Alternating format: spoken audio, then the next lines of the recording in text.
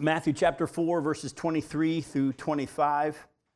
And Jesus, went throughout all Galilee, teaching in their synagogues and proclaiming the gospel of the kingdom and healing every disease and every affliction among the people. So his fame spread throughout all Syria. And they brought him all the sick, those afflicted with various diseases and pains, and those oppressed by demons, epileptics and paralytics, and he healed them. And great crowds followed him from Galilee and the Decapolis, and from Jerusalem and Judea, and from beyond the Jordan. Now, as we closed our study last week, we looked at how Jesus, in announcing the kingdom of God to be at hand, how he cast out demons and healed many people. He was doing this to show that the kingdom of God was greater than the kingdom of Satan. Now, in doing our study, we came across the topic of blaspheming the Holy Spirit. Now, I want to quickly recap some of that part of our study tonight before we move on, since there's unfortunately much confusion on this issue. So go with me real quick to Mark chapter 3. kind of recap a little bit of Jesus' teaching on the blasphemy of the Holy Spirit. Because as you're about to see, when he was casting out these demons and showing that the kingdom of God is greater than the kingdom of Satan, this is their reaction to it. In Mark chapter 3, starting in verse 22, and the scribes who came down from Jerusalem were saying, he's possessed by Beelzebub, and by the prince of demons he casts out demons. And he called them to him, and he said to them in parables, how can Satan cast out Satan? If a kingdom is divided against itself, that kingdom cannot stand. And if a house is divided against itself, that house will not be able to stand. And if Satan has risen up against himself and is divided, he cannot stand, but is coming to an end. But no one can enter a strong man's house and plunder his goods unless he first binds the strong man. Then indeed he may plunder his house. Truly I say to you, all sins will be forgiven of the children of men, and whatever blasphemies they utter. But whoever blasphemes against the Holy Spirit never has forgiveness, but is guilty of an eternal sin. For they were saying he has an unclean spirit. Now, let me just give you a simple definition. It's kind of sad that Satan has caused this truth on the blasphemy of the Holy Spirit to become so confusing to people, because it's actually pretty simple. The blasphemy of the Holy Spirit is simply rejecting the Holy Spirit's work and opening our eyes to the gospel. That's the blasphemy of the Holy Spirit. I want you to see this from the scriptures. It's the Holy Spirit of God who opens our eyes to the truth. And it's this Holy Spirit of God who opens our eyes to the truth of who Jesus is, and he's the one who draws us to believe in Jesus for salvation. Go to John chapter 16. In John chapter 16, look at verses 7 through 11. Jesus is talking to his disciples in John chapter 16, verse 7. And he says, nevertheless, I tell you the truth, it's to your advantage that I go away. For if I do not go away, the Helper, this is the Holy Spirit, will not come to you. But if I go, I will send him to you. And when he comes, he will convict the world concerning sin and righteousness and judgment. Concerning sin, because they do not believe in me. And concerning righteousness, because I go to the Father, and you will see me no longer. Concerning judgment, because the ruler of this world is judged. Now, whenever Jesus was talking to his disciples about the Holy Spirit's role, he was always doing it in a dual way. He was talking to the disciples who are going to be the believers about how the Holy Spirit is going to be in them and teach them and guide them. But he also talks here about the fact that when the Holy Spirit comes, he's not only going to come inside the believers and lead them and guide them and teach them, he's also going to come and speak to the world. And the Holy Spirit's going to convict the world of their sin and their need of righteousness and the fact that there's a coming judgment. That's the Holy Spirit's job. God uses the Spirit to speak to the world about who Jesus is. Go back to chapter 15 and look at one verse, verse 26. John chapter 15, verse 26. But when the Helper comes, whom I will send to you from the Father, the Spirit of truth, who proceeds from the Father, he will bear witness about who? Me. Jesus said that the Holy Spirit's job is to bear witness about him. The Holy Spirit is to bring glory to the Father by bringing glory to Jesus Christ. The Holy Spirit's job is to show the world that Jesus is who he is. All right? So again, let me go back to our simple definition of the blasphemy of the Holy Spirit. The blasphemy of the Holy Spirit is simply rejecting the Holy Spirit's work in opening our eyes to the gospel. When the Holy Spirit opens your eyes to the gospel and shows you the way to be saved, and you say no, that's the blasphemy of the Holy Spirit. Now, there are a bunch of questions that come up. They'll be answered in just a little bit. I want you to also see, though, that when Jesus performed the miracles, he did it by the power of the Holy Spirit. And there were many leaders of the Jews who knew that God was doing what he was doing through him, but for varying reasons, they would not believe. Listen closely. I'm going to show you scripturally that when Jesus did these miracles, showing that the kingdom of God is greater than the kingdom of Satan, there were many Jewish leaders and Jews who knew it was from God, yet they would not believe. Look closely at John chapter 3 again. We referenced it when I was with you last week. In John chapter 3, look at verses 1 and 2. It says, there was a man of the Pharisees named Nicodemus, a ruler of the Jews. This man came to Jesus by night, and he said to him, Rabbi, does he say, I know or we know? Yeah, we know that you are a teacher come from God. For no one can do these signs that you do unless God is with him. We know you're from God. Go over to John chapter 11. Jesus has just raised Lazarus from the dead. And look at verses 45 through 48. Many of the Jews, therefore, who had come with Mary and had seen what he did, believed in him. But some of them went to the Pharisees and told them what Jesus had done.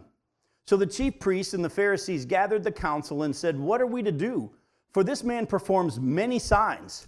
If we let him go on like this, everyone will believe in him. And the Romans will come and take away both our place and our nation. Now, we already know from John chapter 3 that they knew that what he was doing was from God. And now they've even admitted, if we let him keep doing these kind of miraculous signs, which they knew were from God, everyone's going to believe in him. But they didn't want that. They were attributing the work of God to Satan by siding with Satan when they saw the work of God. Does Satan want you to believe in Jesus? So when God opens your eyes to who Jesus is, when you choose to say no, you're siding with Satan instead of God. Keep reading. Go over to John chapter 12. Look at verses 17 through 19. The crowd that had been with him when he called Lazarus out of the tomb and raised him from the dead continued to bear witness. The reason why the crowd went to meet him was that they had heard he had done this sign. So the Pharisees said to one another, you see that you're gaining nothing. Look, the world has gone after him. Now among those who went up to worship at the feast were some Greeks. All right, we'll stop there because I need to jump over a section to keep moving for where we need to go. But here we see in verses 17 through 19, again, they realize everyone's starting to believe in him. They're not excited about that. Go over in chapter 12 to verse 35. Jump over to verse 35. The section I skipped over was the section where the Greeks started to believe. They wanted to, so God's drawing, through the Spirit, he's opening the eyes of the Gentiles. Look at verse 35. Back up. So Jesus said to them, the light is among you for a little while longer. Walk while you have the light, lest darkness overtake you. The one who walks in the darkness doesn't know where he's going. While you have the light, believe in the light, that you may become sons of light. Now when Jesus had said these things, he departed and hid himself from them. Though he had done so many signs before them, they still did not believe in him, so that the word spoken by the prophet Isaiah might be fulfilled. Lord, who has believed what he heard from us? And to whom has the arm of the Lord been revealed? Before I go any further, don't miss this. They had seen these signs that he had done, and they still would not believe in him. Their choice. They did not believe. And then that fulfilled Scripture. Lord, who's believed what he's heard from us? In other words, God's word has gone out into all the earth. Romans chapter 10, when we always say, how can they hear unless someone preaches to them? Keep reading in the next verses. It says, did they not hear? Of course they did. His word has gone out into all the earth. Here Isaiah said, Lord, who's believed what he's heard from us? And to whom has the arm of the Lord been revealed? God's power was revealed to them. And even though it was revealed to them and they saw the miraculous signs and the power of God through the Spirit in the life of Jesus, they did not believe. Did they have a choice? Yes. But listen closely. There comes a point, though, and only God knows when that point is for all of us, where God shuts the door. If you've had your eyes open to the truth, there comes a point where God says, your opportunity is over. Verse 39, therefore, they could not believe. For again, in another place, Isaiah said, He has blinded their eyes and hardened their heart, lest they see with their eyes and understand with their heart and turn, and I would heal them. Isaiah said these things because he saw Jesus' glory and spoke of him. Nevertheless, many even of the authorities believed in him, but for fear of the Pharisees, they did not confess it so that they would not be put out of the synagogue. For they loved the glory that comes from man more than the glory that comes from God. By the way, what does Jesus say? If you don't confess me before my Father, I won't confess you before before men, I won't confess you before my Father. So here are some other people that believed. But they were, for lots of different reasons, this situation, they were concerned about how they would be accepted in the synagogue, afraid of man, and whether they'd be kicked out of the synagogue. And because of that, they wouldn't confess their faith. Even though they knew the truth, they rejected it for fear of man. Again, the blasphemy of the Holy Spirit is just simply rejecting when the Spirit opens your eyes to the gospel of being saved through faith in Jesus Christ. Now, thank God He's merciful. Some of you would say, well, the moment God opens my eyes, do I have to believe right then? I don't think the Bible teaches you have to choose right then or else you don't have another opportunity. I don't believe that's what the Bible teaches. The Bible is very clear that He's not willing anyone to perish. He's patient. He's merciful. Actually, let me just take it from Paul's own words himself. Go to 1 Timothy chapter 1.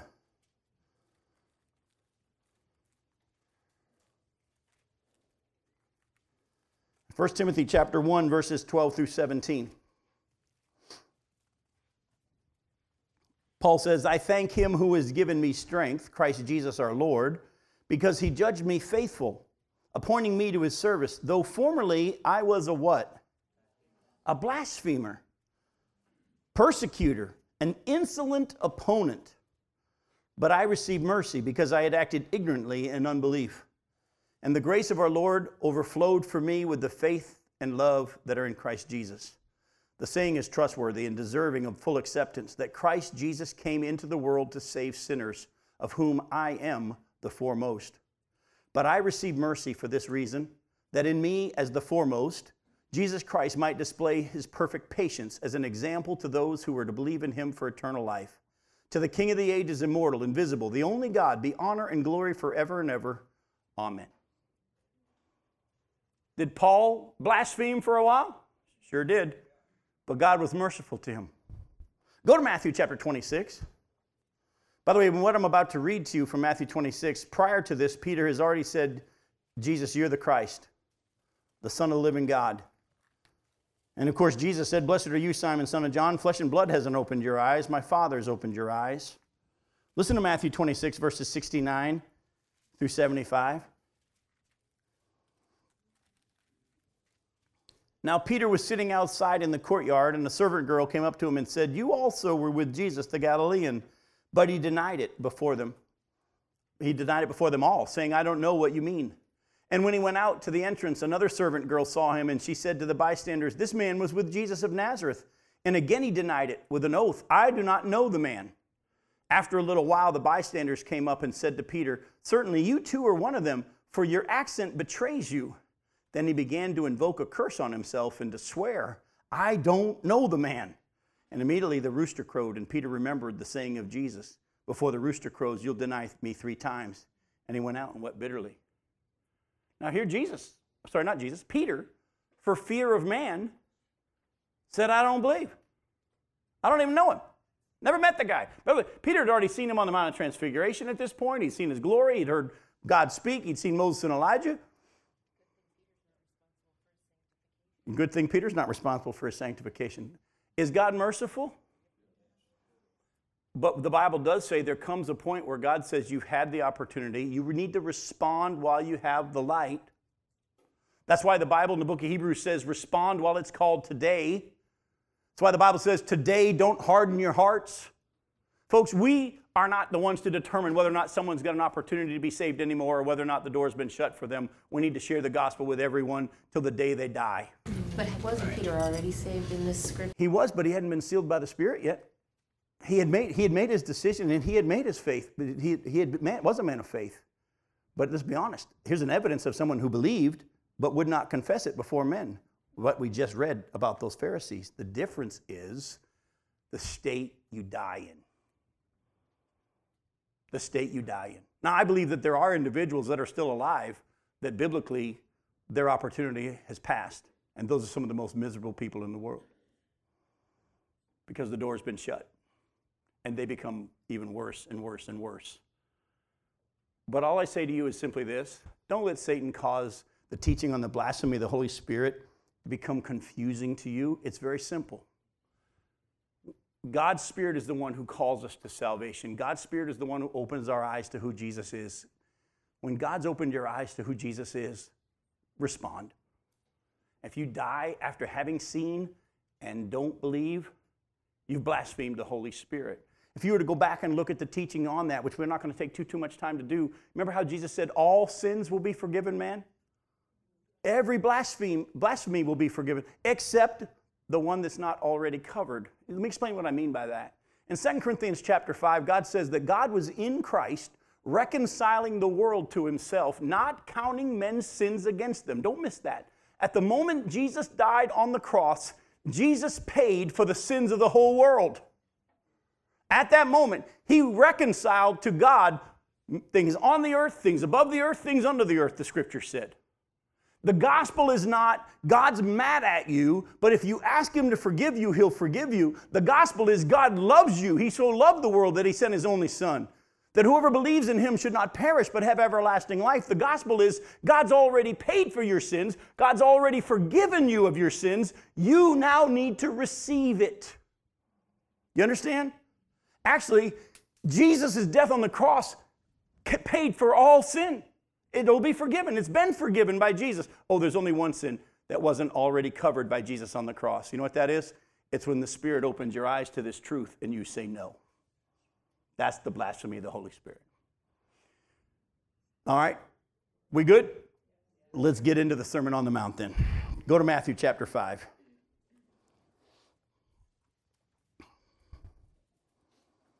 Some of you are afraid to say no. Matthew chapter 5, look at verses 1 through 12. Seeing the crowds, he went up on the mountain, and when he sat down, his disciples came to him. And he opened his mouth, and he taught them, saying, Blessed are the poor in spirit, for theirs is the kingdom of heaven. Blessed are those who mourn, for they shall be comforted. Blessed are the meek, for they shall inherit the earth. Blessed are those who hunger and thirst for righteousness, for they shall be satisfied. Blessed are the merciful, for they shall receive mercy. Blessed are the pure in heart, for they shall see God. Blessed are the peacemakers, for they shall be called sons of God. Blessed are those who are persecuted for righteousness' sake, for theirs is the kingdom of heaven. Blessed are you when others revile you and persecute you and utter all kinds of evil against you falsely on my account. Rejoice and be glad, for your reward is great in heaven. For so they persecuted the prophets who were before you. Now we're just going to stop. That's going to launch us into our beginning introduction on the Sermon on the Mount. We're now moving into the first of many of Jesus' lengthy discourses or teachings that are recorded in the book of Matthew. This one actually is going to last through chapters 5, chapter 6, and chapter 7. The Sermon on the Mount and this long discourse is 3 chapters long. All right? This is the one famously known, though, as the Sermon on the Mount. It's called this because Jesus ascended a mountain in Galilee to give this sermon. Go back to Matthew chapter 5 and look at verse 1. It says, seeing the crowds, he went up on the mountain, and when he sat down, his disciples came to him. What crowds is it talking about? What people? I'm trying to teach you context. What was the verse right before that? Great crowds followed him from Galilee and the Decapolis and from Jerusalem, Judea, and from beyond the Jordan. The previous verse tells us who the crowds were. Jesus had been doing his ministry, as you know, along the Sea of Galilee, gathering his disciples, beginning the ministry, healing people, and all this. Crowds were starting to come from everywhere, not just there in Galilee, but from Jerusalem and the other side of the Jordan and Judea. People were coming because they heard about what was going on. Jesus, seeing these crowds, actually does something interesting. He ascends this mountain, goes up on this mountain, and he sits down to teach. His disciples, again, don't think for a second that only 12 guys followed him. I've said this to you over and over. I'm going to remind you of it over and over. Jesus always had more than the 12. Always more than the 12. You want evidence of that? In Acts, when they had to replace Judas, they said, we need to choose someone that's been with us the whole time from his baptism until his ascension. There were 2 at least that had met that qualifications. There's always been more than the 12. When John Mark was arrested in the garden, was grabbed in the garden and tried to be arrested, and he ran out of his clothes to get away, how come John Mark was there? He must have been in the upper room with them when they had the Last Supper. Luke chapter 8 says that there were women that traveled with them all the time, supporting them out of their own pockets. In John chapter 6, Jesus says, unless you eat my flesh and drink my blood, you have no part in me. And the Bible says, upon hearing this, many of his disciples stopped following him. He turned to the 12 and said, do you guys want to go? Folks, there's always more than the 12 disciples. There's always been more. Yet at the same time, he sees the crowds and he goes up onto this mountain for a couple of reasons. One, acoustically, you can speak to a big crowd there on the Sea of Galilee if you're up the hill and the wind is blowing down the hill to the water. They all would gather below him and his voice would carry very easily. Or other times you'll see him get in a boat, go out on the water and speak, and if the wind most likely was blowing at his back, then his sound of his voice would carry across the water and he could speak to crowds. But there's also another reason. Are you willing to follow? Or does he have to meet you on your requirements? Well, if he comes by here, I might listen. No, I'm going to go up there and talk. If you want to follow, come on. And it appears that his disciples were the ones that began to follow, but the Bible actually shows us. Go to the end of the chapter 7. Look at verse 28. And when Jesus finished these sayings, the crowds were astonished at his teachings, for he was teaching them as one who had authority and not as their scribes. So the crowds eventually followed, probably very soon after. His disciples followed, and they went and sat down as he taught, and the crowds came. By the end of the sermon, there's a lot of folks there. Now, Jesus, again, sat down to teach, which is a very common thing for rabbis. If you look at all through the scriptures, rabbis would sit to teach, and again, that was a very common Jewish thing. Now, there is great debate over the purpose and the audience of this sermon. Now, I want to talk to you about that, because if you hear lots of teaching on the Sermon on the Mount, you're going to hear lots of different people's ideas on what Jesus was actually saying and who he was actually talking to. In other words, who was it really for, is what people say. All right, let me put it to you in other words. What was Jesus really teaching, and who was this teaching really for? Now, I believe the scriptures themselves will answer both of these questions very clearly. And we're going to try to answer these two questions. What specifically was Jesus teaching in the Sermon on the Mount? And who was it actually for? All right? Now, some people have said that Jesus' teaching here was him laying out a set of rules to follow or maxims to live by in order to enter the kingdom. In other words, Jesus' teaching was, if you do these things, you can enter the kingdom. Well, that would contradict what Jesus himself taught. By the way, do we enter the kingdom of God by what we do? No, actually, Jesus himself has laid out how you enter the kingdom. Let's go back and be reminded of it. Go look at Matthew chapter 4, verse 17. Matthew chapter 4, verse 17. From that time, Jesus began to preach, saying what? Repent, for the kingdom of heaven or the kingdom of God is at hand. He taught that in order to enter the kingdom, you had to repent. That was one of the first things you had to do, was repent to enter the kingdom. Not only did he say that you had to repent to enter the kingdom, he said in order for you to enter the kingdom, you had to have perfect righteousness. Not just righteousness, perfect righteousness. Go to chapter 5 of Matthew. Look at verse 20. Jesus says, I tell you, unless your righteousness exceeds that of the scribes and the Pharisees, you will never enter the kingdom of heaven or the kingdom of God. Now, by the way, if you were a Jew and you heard Jesus say, unless your righteousness exceeds that of the Pharisees, what did you just hear? That's not possible, because these guys are nuts. They tithe on their mint and their cumin, and they do everything perfectly. Jesus is about to show in the Sermon on the Mount that they don't. But they thought that was the highest level. I got to be more than that? I'm already dead, because I can't do it. Oh, and look at Matthew chapter 5, verse 48. You therefore must be perfect as your heavenly Father is perfect. How does it feel, guys? Oh, dip. Yeah, I'm in trouble. Well, good. I hope you hear that and go, I can't do that. Good, that's the right response. That's the right response. But again, There's a lot of people out there that are teaching that Jesus' teaching on the Sermon on the Mount was just giving us kind of maxims and how to live, and if you're this kind of a person, you'll be in the kingdom. No, no, no. That's not what he was saying. He's saying to enter the kingdom, you've got to repent. You've got to also have perfect righteousness. He also said, you can't enter the kingdom unless you have faith like a child. Go to Matthew chapter 18.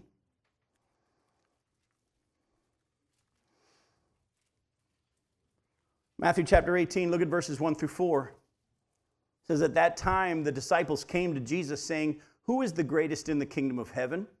And calling to him a child, he put him in the midst of them, and he said, truly I say to you, unless you turn and become like children, you will never enter the kingdom of heaven. Whoever humbles himself like this child is the greatest in the kingdom of heaven. So again, he's saying that we need to have faith like a child. Now, go with me to John chapter 3. Let's go back to that conversation between Jesus and Nicodemus that we looked at earlier when Nicodemus said, we know you're from God. In John chapter 3, look at verses 1 through 15.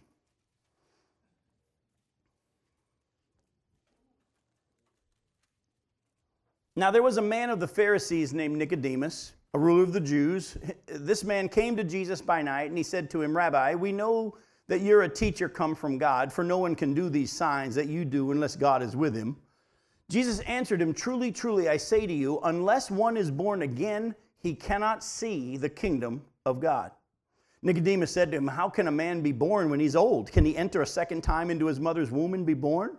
Jesus answered, truly, truly, I say to you, unless one is born of water and the Spirit, he cannot enter the kingdom of God. That which is born of the flesh is flesh, and that which is born of the Spirit is spirit. Don't marvel that I said to you that you must be born again. The wind blows where it wishes, and you hear its sound, but you do not know where it comes from or where it goes. So it is with everyone who is born of the Spirit. Nicodemus said to him, how can these things be? Jesus answered him, are you the teacher of Israel, and yet you don't understand these things? Truly, truly, I say to you, we speak of what we know and bear witness to what we have seen, but you do not receive our testimony. If I have told you earthly things, and you do not believe, how can you believe if I tell you heavenly things? No one has ascended into heaven except he who descended from heaven, the Son of Man. And as Moses lifted up the serpent in the wilderness, so must the Son of Man be lifted up, that whoever believes in him may have eternal life.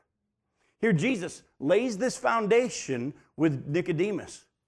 And here Nicodemus says, we know you're from God. And Jesus then goes on and says, by the way, we've been sharing truth with you and you don't receive it. Did Nicodemus blaspheme the Holy Spirit? No, because by the time he died, he had received the work of the Spirit and he came to faith at the cross. But at this point, Jesus said, you're not receiving what I've offered, what the Spirit's telling you about. But also at the same time, he says, look, in order to get into the kingdom, you got to be born again. Flesh gives birth to flesh. The Spirit gives birth to the Spirit. So in order to be born again, Jesus says we need to be born again how? Spiritually, by the Spirit. That's why this entering the kingdom is never going to be by how you live your life. That's of the flesh. That's you doing it. So anybody that tried to teach you, Jesus was teaching you how to live to be into the kingdom. No, actually, you're going to see that Jesus was using these teachings to show you that you cannot enter the kingdom on your own. You have to understand your lostness, your horrible spiritual condition to be able to enter the kingdom, your inability and your own strength to enter the kingdom. And you need to be able to repent and understand your need of repentance to turn from your old way and turn to the new way. You need to understand that the Bible says that you need to have perfect righteousness, which is not possible by you. But if you put your faith in the one who performed the perfect righteousness, the one who took on human form and he was put to death on our behalf, and believe in him, the Son of Man who's going to be lifted up and put on that cross, you put your faith in him, and like a child, simply say, I believe in Santa Claus, if you will. You understand what I'm saying? You had to have an attitude, but of course, thank the Lord, Jesus is not like Santa Claus because Jesus is real. And if there's any kids in here that I've ruined it for you, I apologize. But you understand what I'm saying? A child is willing to believe in the tooth fairy, right? They have childlike faith. Jesus says you have to get to that point where you trust what I say so much that you'll just believe me. And when you do, you entered into the kingdom. You are born again of the Spirit. Go to John chapter 1.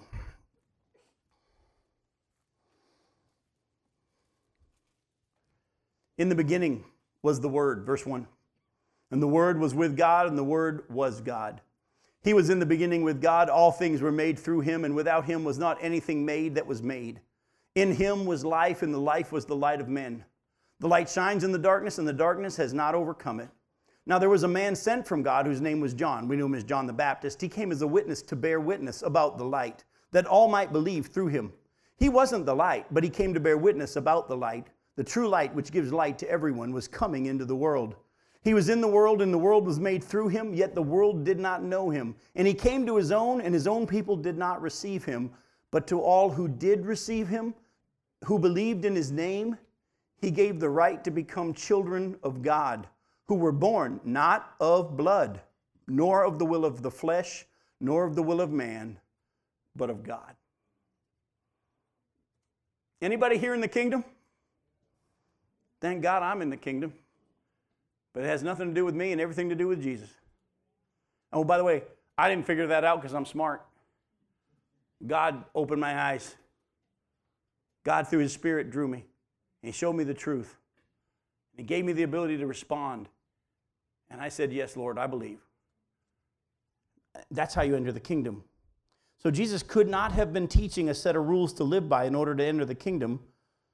One more passage that shows us that that couldn't be what he was teaching. In Romans chapter 3, look at verse 20. Romans chapter 3, verse 20. For by the works of the law, no human being will be justified in God's sight, since through the law comes the knowledge of sin. So the Bible's real clear. Can you get into heaven by obeying the law of God? No, no one's declared righteous in God's sight by obeying the law. Why? Because the law demands perfection, and none of us are able to keep it perfectly. You think you can?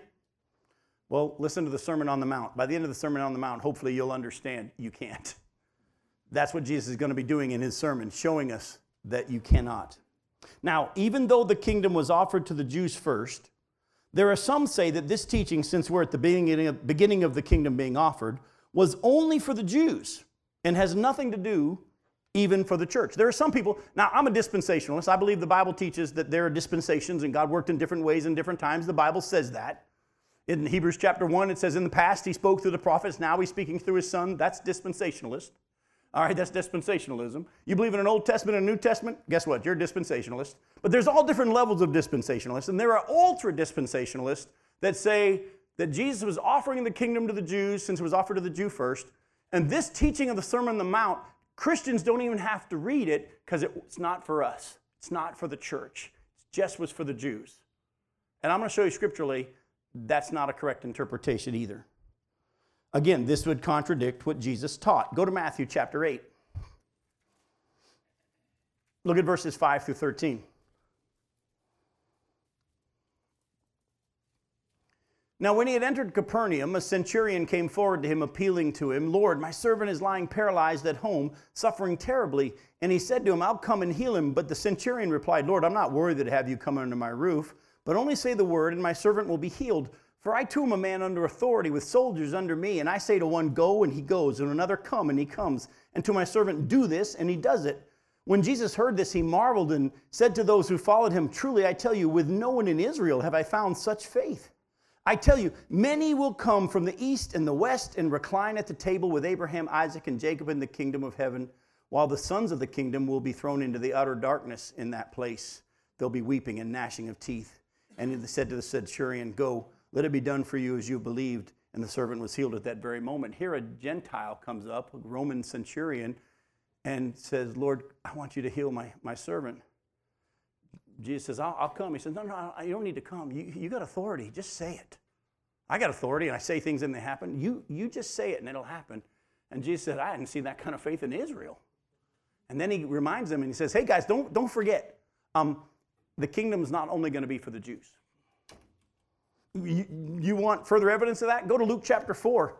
Jesus said that in his hometown of Nazareth, and he almost got killed for it. They couldn't do it, because he'll die when it's time. But in Luke chapter 4, look at verse 22 and following.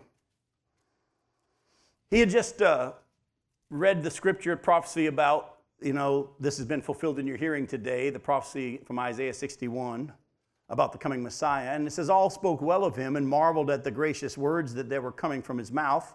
And they said, is this not Joseph's son? And he said to them, doubtless you'll quote to me this proverb, physician, heal yourself. What we've heard you did to Capernaum, do here in your hometown as well. And he said, truly I say to you, no prophet is acceptable in his hometown.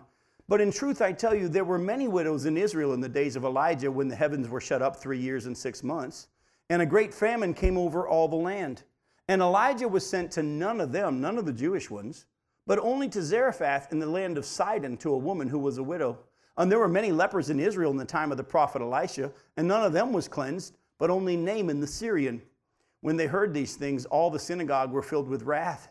And they rose up and drove him out of the town and brought him to the brow of the hill on which the town was built, so that they could throw him down to the cliff. But passing through their midst, he went away.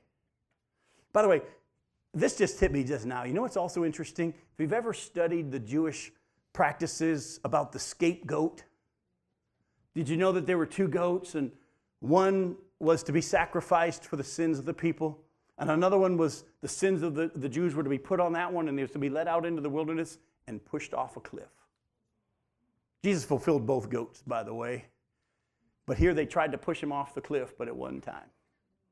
But what did he say that got him so mad? Hey, God loves the Gentiles just as much as you.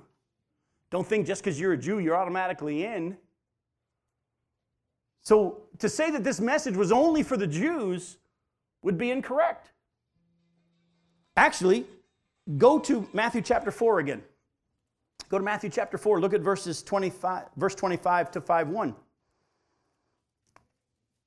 Matthew 4, verse 25, and great crowds followed him from Galilee and the Decapolis and from Jerusalem and Judea and from beyond the Jordan. Now, seeing the crowds, he went up on the mountain, and when he sat down, his disciples came to him. Now, we'd already talked about this. The crowds came from where? Oh, everywhere. They came from Galilee. They came from the Decapolis, from Jerusalem, Judea, and from beyond the Jordan. By the way, if you do a little study, you'll find the Decapolis especially was a major Gentile stronghold. This crowd that heard Jesus teaching the Sermon on the Mount weren't just Jews. They were Jews and Gentiles. This message is for everyone. So obviously the message is for all who would enter the kingdom, both Jew and Gentile. Now, some say that the Sermon on the Mount doesn't specifically lay out what one must believe in order to be saved, or believe and do in order to be saved, that it more clearly describes what the life of one looks like who is saved. And that's partially true. That's partially true. I'm going to say it again. Some people say the Sermon on the Mount doesn't really specifically lay out what one must believe and do in order to be saved. It more clearly describes the life of what life of one looks like who is saved. And we're going to deal with more on that in just a bit.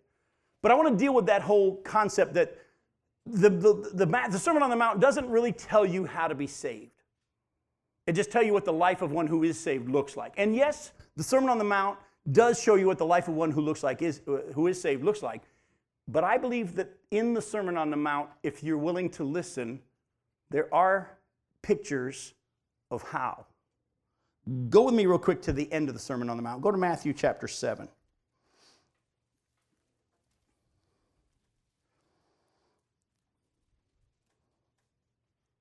Look at verses 13 and 14. Jesus, at the end of his sermon, I believe, gives an altar call, if you will. He says, enter by the narrow gate, for the gate is wide and the way is easy that leads to destruction, and those who enter by it are many.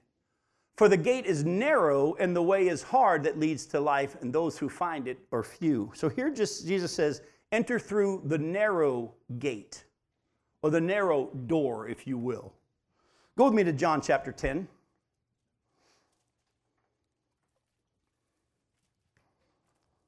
Look at verses 1 through 21.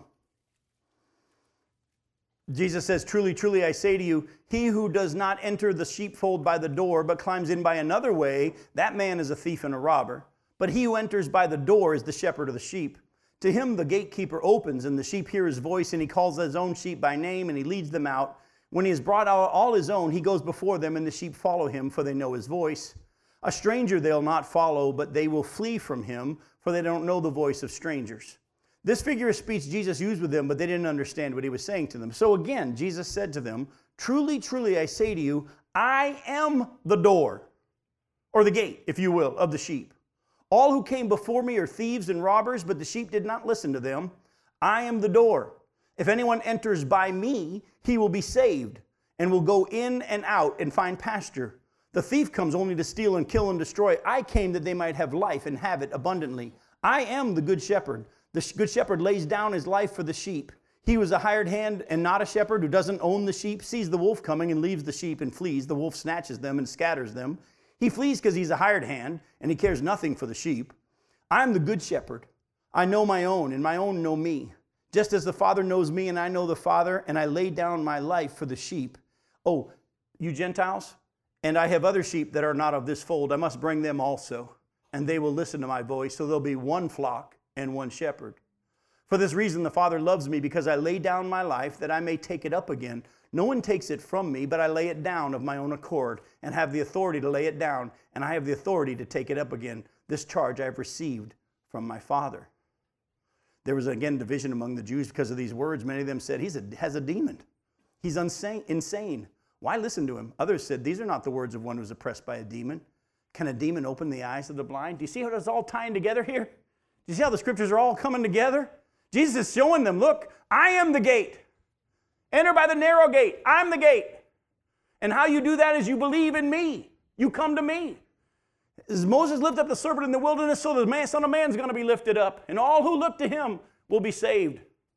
You believe in me. I'm going to lay my life down for you. As again, all these things were pointing to Jesus throughout history, throughout the Jewish the sacrificial system, and all these things were pointing to Jesus. I believe that the Sermon on the Mount does give you, if you're willing to listen, the explanation of how to be saved. At the end of it, oh, there's more. Go to Matthew chapter 7, verses 21 through 23.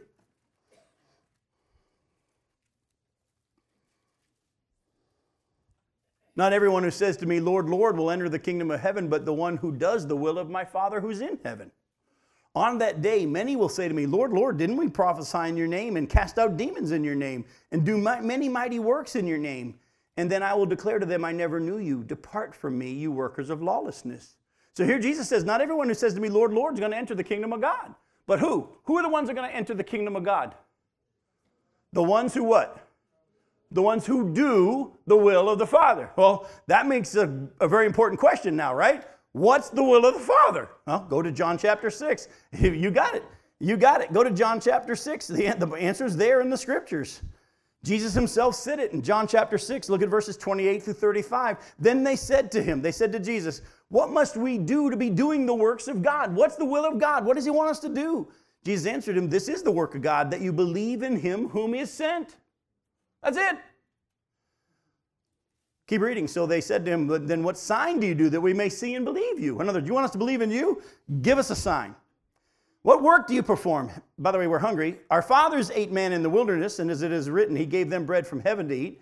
Jesus said to them, truly I say to you, it was not Moses who gave you the bread from heaven, but my Father who gives you the true bread from heaven. For the bread of God is he who comes down from heaven and gives life to the world. They said to him, Sir, give us this bread always. Jesus said to them, I am the bread of life.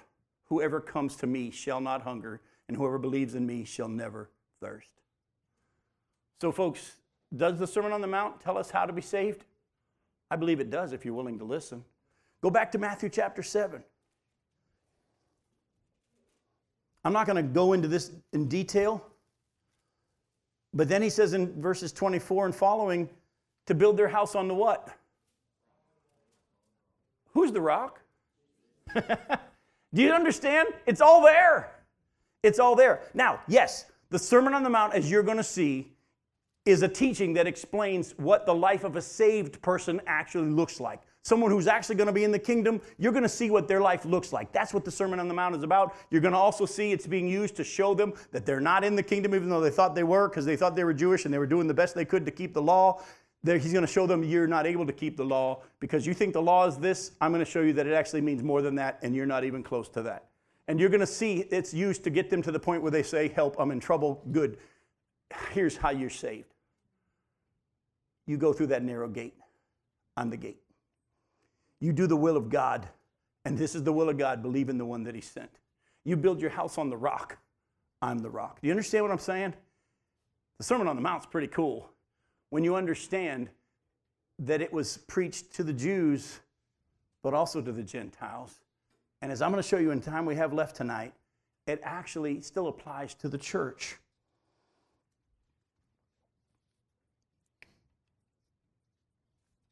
Even though this sermon in Matthew 5 through 7 was given to the Jews and the Gentiles, and even though its purpose is to prepare people's hearts for entering the kingdom by faith, there is still much here in this message for those of us who are in the church. Those of us who have already entered a portion of the kingdom, if you will, by faith. There's much here for us. And I'm going to take the time real quickly in the 15 minutes, actually 14 minutes that we have left. I'm going to show you, if you're willing to go with me pretty quickly, that the Sermon on the Mount, the passage, the section we just read, verses 1 through 12, parallels perfectly with the New Testament teaching for the church. The Bible says in Matthew chapter 5, verse 3, that blessed are the poor in spirit, correct? Go to 1 Peter chapter 3. 1 Peter chapter 3, look at verse 4.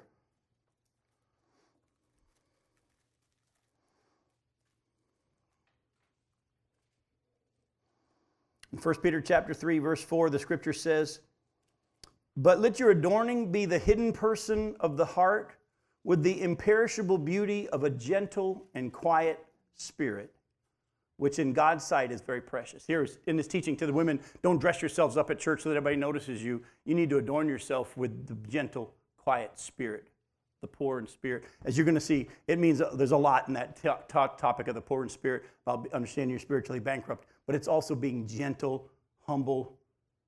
It's not about me, it's about you. It's an element of denying yourself. But isn't that how we're supposed to live at all times? That's for the church, folks. It's not just for the Jews in the kingdom of God. Oh, in Matthew chapter 5, verse 4, he said, "Blessed are those who mourn." Go to James chapter 4.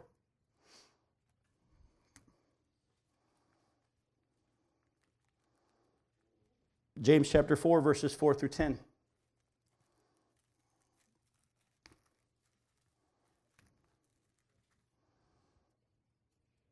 He says, "You adulterous people, don't you know that friendship with the world is enmity with God?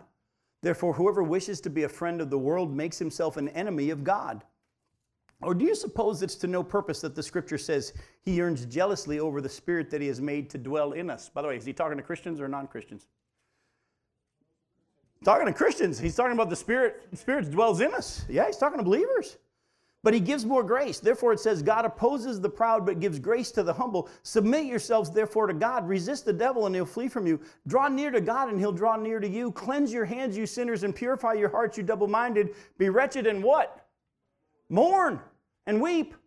Let your laughter be turned to mourning and your joy to gloom. Humble yourselves before the Lord and he will exalt you.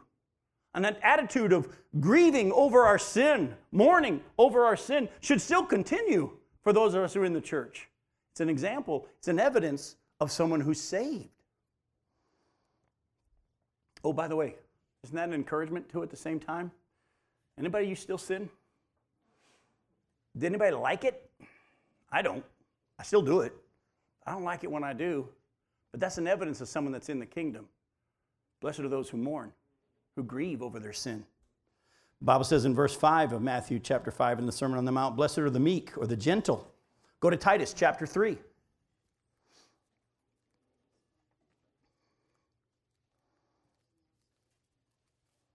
Titus chapter 3, look at verses 1 through 11.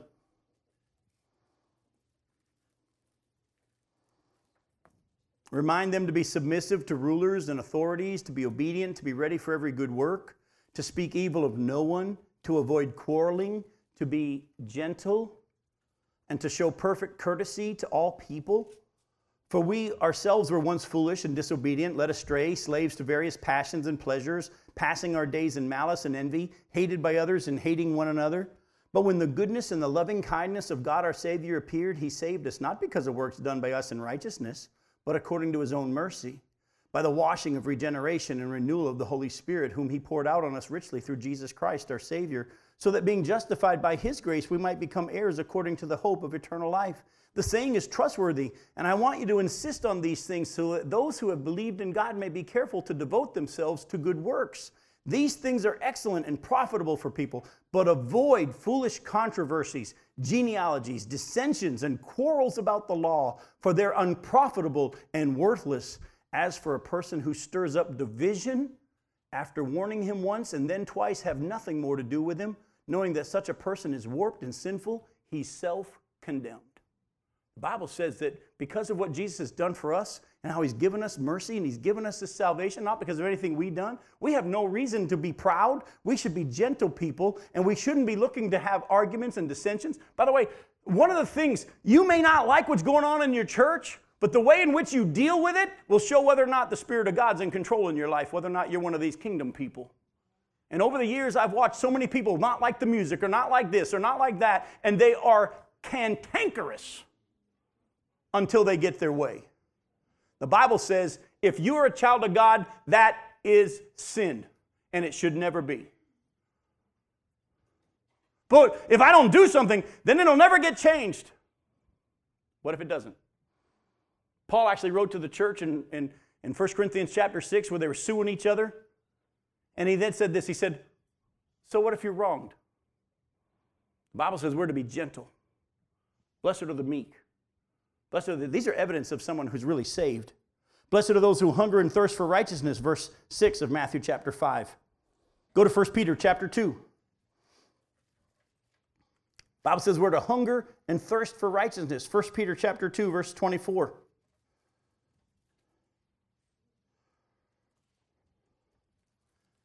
I'm reading it. It doesn't make sense because I'm in 2 Peter. I'll be right with you. 1 Peter chapter 2, verse 24, he himself bore our sins in his body on the tree so that we might die to sin and live to righteousness. And by his wounds you have been healed. By the way, again, now you see the context of by his wounds you've been healed. It's spiritually. Does he heal physically? Yes. But don't claim that verse that says by his wounds you're healed, and that means you'll never be sick and you should always be healed. That's not always the case. But look again, we're to live for what? Righteousness. We're to hunger and thirst for righteousness. Romans 6. Go to Romans chapter 6. Look at verses 12 through 13.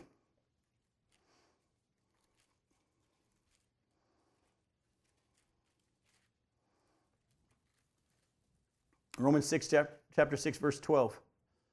Let not sin therefore reign in your mortal body and make you obey its passions. Do not present your body parts to sin as instruments for unrighteousness, but present yourselves to God as those who have been brought from death to life, and your body parts to God as instruments for righteousness. But those who hunger and thirst for righteousness, those who strive for righteousness, how do you get righteousness? Through Jesus Christ. And how do you get daily righteousness in the areas that you're struggling with? You lay yourself before the Lord. You hunger and thirst for it. You don't try to get it. You don't try to do better. That's not hungering and thirst for righteousness and being filled. Hungering and thirst for righteousness says, Lord, I can't be saved without you. Would you please give it? I can't live righteously apart from you living through me today, but I want to offer myself to you. I'm going to say no to whatever this is that's tempting me and say yes to you. And when we hunger and thirst for righteousness, which is what we're supposed to be doing on a daily basis, you'll actually start living better. And it won't be you. Blessed are the merciful. Verse 7 of chapter 5, go to Jude, verses 17 through 23. Jude, verses 17 through 23. You're getting so much better. No one's asking me what chapter anymore. I love that. Jude, verse 17. But you must remember, beloved, the predictions of the apostles of our Lord Jesus Christ. They said to you in the last time, there'll be scoffers following their own ungodly passions. It is these who cause divisions, worldly people devoid of the Spirit. But you, beloved, building yourselves up in your most holy faith and praying in the Holy Spirit, keep yourselves in the love of God, waiting for the mercy of our Lord Jesus Christ that leads to eternal life. And have mercy on those who doubt. Save others by snatching them out of the fire. To say to others, show mercy with fear, hating even the garment stained by the flesh.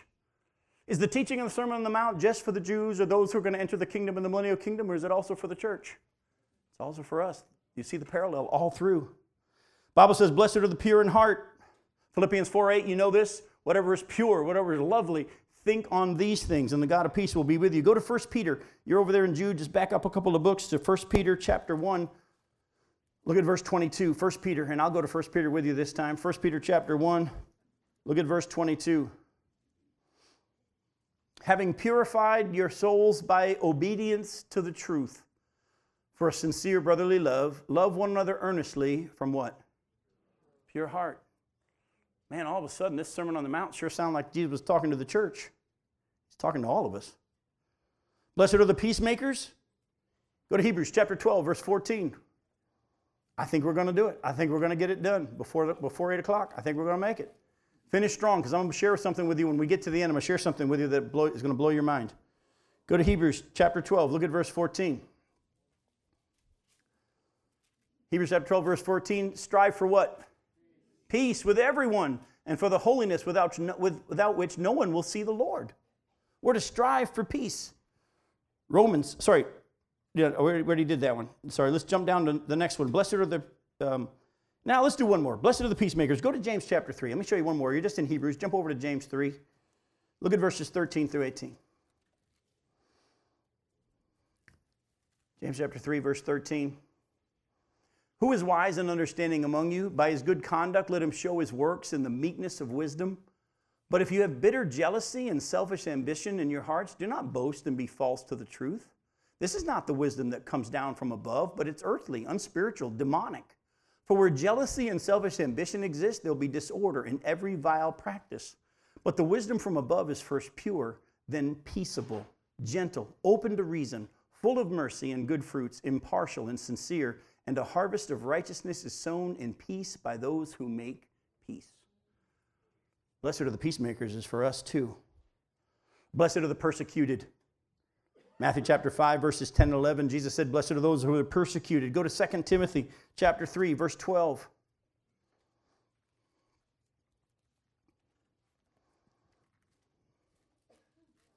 2 Timothy chapter 3, verse 12.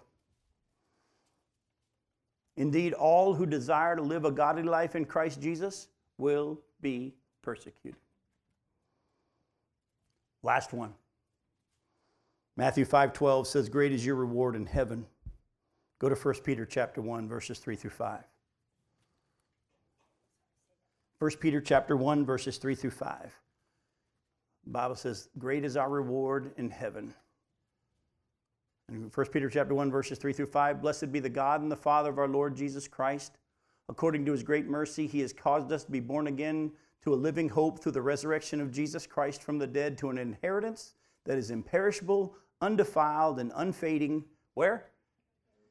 Kept in heaven for you, who by God's power are being guarded through faith for salvation ready to be revealed in the last time. So is the Sermon on the Mount just for the Jews or only in the millennial kingdom? No, it's to all of us.